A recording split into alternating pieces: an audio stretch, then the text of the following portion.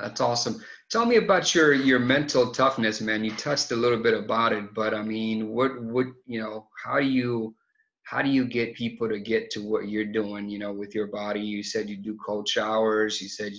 You also told me about your fasting. You have a pretty strict regimen, right? Yeah. So I do I do like intermittent fasting. So I'll probably I'll wake up with an empty stomach. Um, I do maybe like some MCT oil, and I will train, right? And training, I mean, hardcore training, not just freaking treadmill. I will run for the Ironman. So I will run 6 miles. This morning I did some swimming, right? I got up maybe 2,000 yards plus some weights, right? So I think it's a pretty decent workout.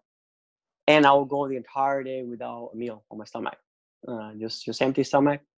And I will get my first meal probably around 5 p.m. Right, and maybe five or just one, maybe one meal a day. Uh, I used to be the big meals guy, so it took me time. I got used to it now, but I'm saying everyone does it, but I do the keto, just mostly fats, no carbs, so to stay more active.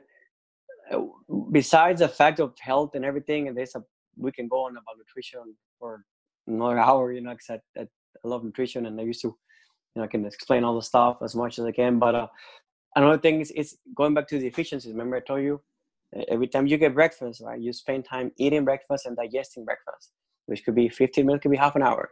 Lunchtime, same thing. You spend time eating lunch and then digesting lunch, and then you burn energy to digest the food, which technically loses efficiency in your day, right? Those meetings afterward, you're like draining, you're dragging it.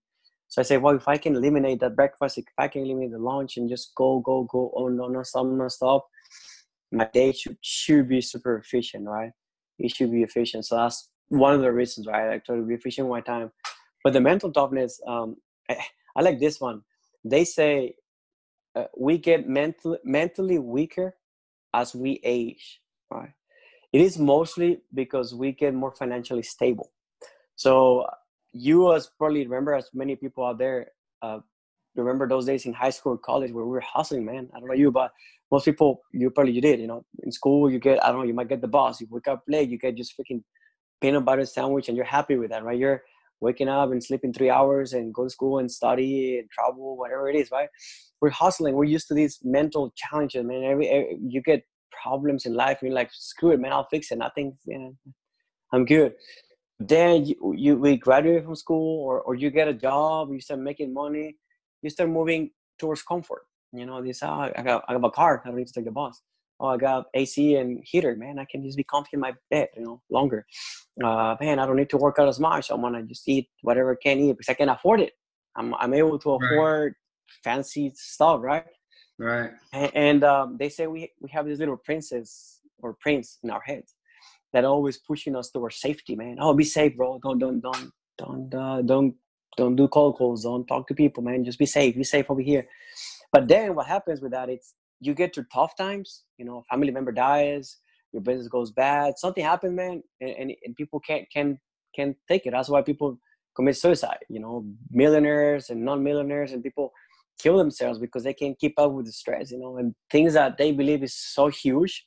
Oh, my business is going, we're going out of business, or my family member died, or whatever.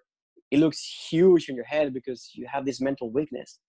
So my goal is, hopefully, my goal is, whether I'm financially stable or not, millionaire or not, I want to still waking up early, cold showers, and make myself uncomfortable. And say, well, how do you do that, right? How do you start doing that? Obviously, I wasn't born like this. I had some safety and money and everything. And I started with little things. People set themselves for failure when they set these huge goals. I'm going to lose 40 pounds. I'm going to go to the gym 4 hours a day. And you miss 2 days and like, that's cool, man. Go back from scratch. But set yourself with little goals, right? Like the 10 push-up club that I have, in the mornings. I tell people, what is the one thing that you can carry with you? Like, how about reading? Oh, I don't have time to read. Can you read one page a day? One freaking page a day. Where you're in the toilet. Do you take a dump every day? Yes, I do. Okay. Can you read a one side page? Of course I can. Whether you're tired, sleepy, hangover, you can. Yes, I can. Okay. How many pages are on an average book? 250 pages. So how many days are in a year? 365. Technically, you can read a book a year, right? How many books we read last year? So I said, but the thing is, you start with little habits to mental toughness. do things that make you, whatever it is for you, uncomfortable. You know, whether it's smiling to a stranger in Starbucks, right? That makes you uncomfortable. Smile to someone in freaking Starbucks and say, good morning. Whether that people look at you weird, they don't say good morning back to you, that's okay. You broke the little comfort zone, right? What makes you comfortable? So I have this friend, she's like super OCD. She has to wear everything same. One day she sent me a picture. She had a yellow and a green socks, right? That made her extremely uncomfortable because she was wearing different color socks, right? So figure out what makes you uncomfortable. You know, instead of parking close to Walmart, park far away. Little things, right? Little things, but do it often. Do it often, right? Do it often. Take a shower, nice, hot, warm shower. And then take the last 10 seconds with cold shower. 10 freaking seconds. It's just water. When you think of relative things, it's like, oh, it's just money. It's just water. And you're going to burn. That's going to happen. You actually get more injuries from hot water than cold water, right? So you just get 10 seconds with cold water at the end. So you start doing little things, right? Little steps, baby steps, right? Like Albert Einstein said, you know, what is the compounding effect, right? The interest compounding. So you used to do things, but do it over and over and over again, right? Find things that make you uncomfortable and do them over and over and over again.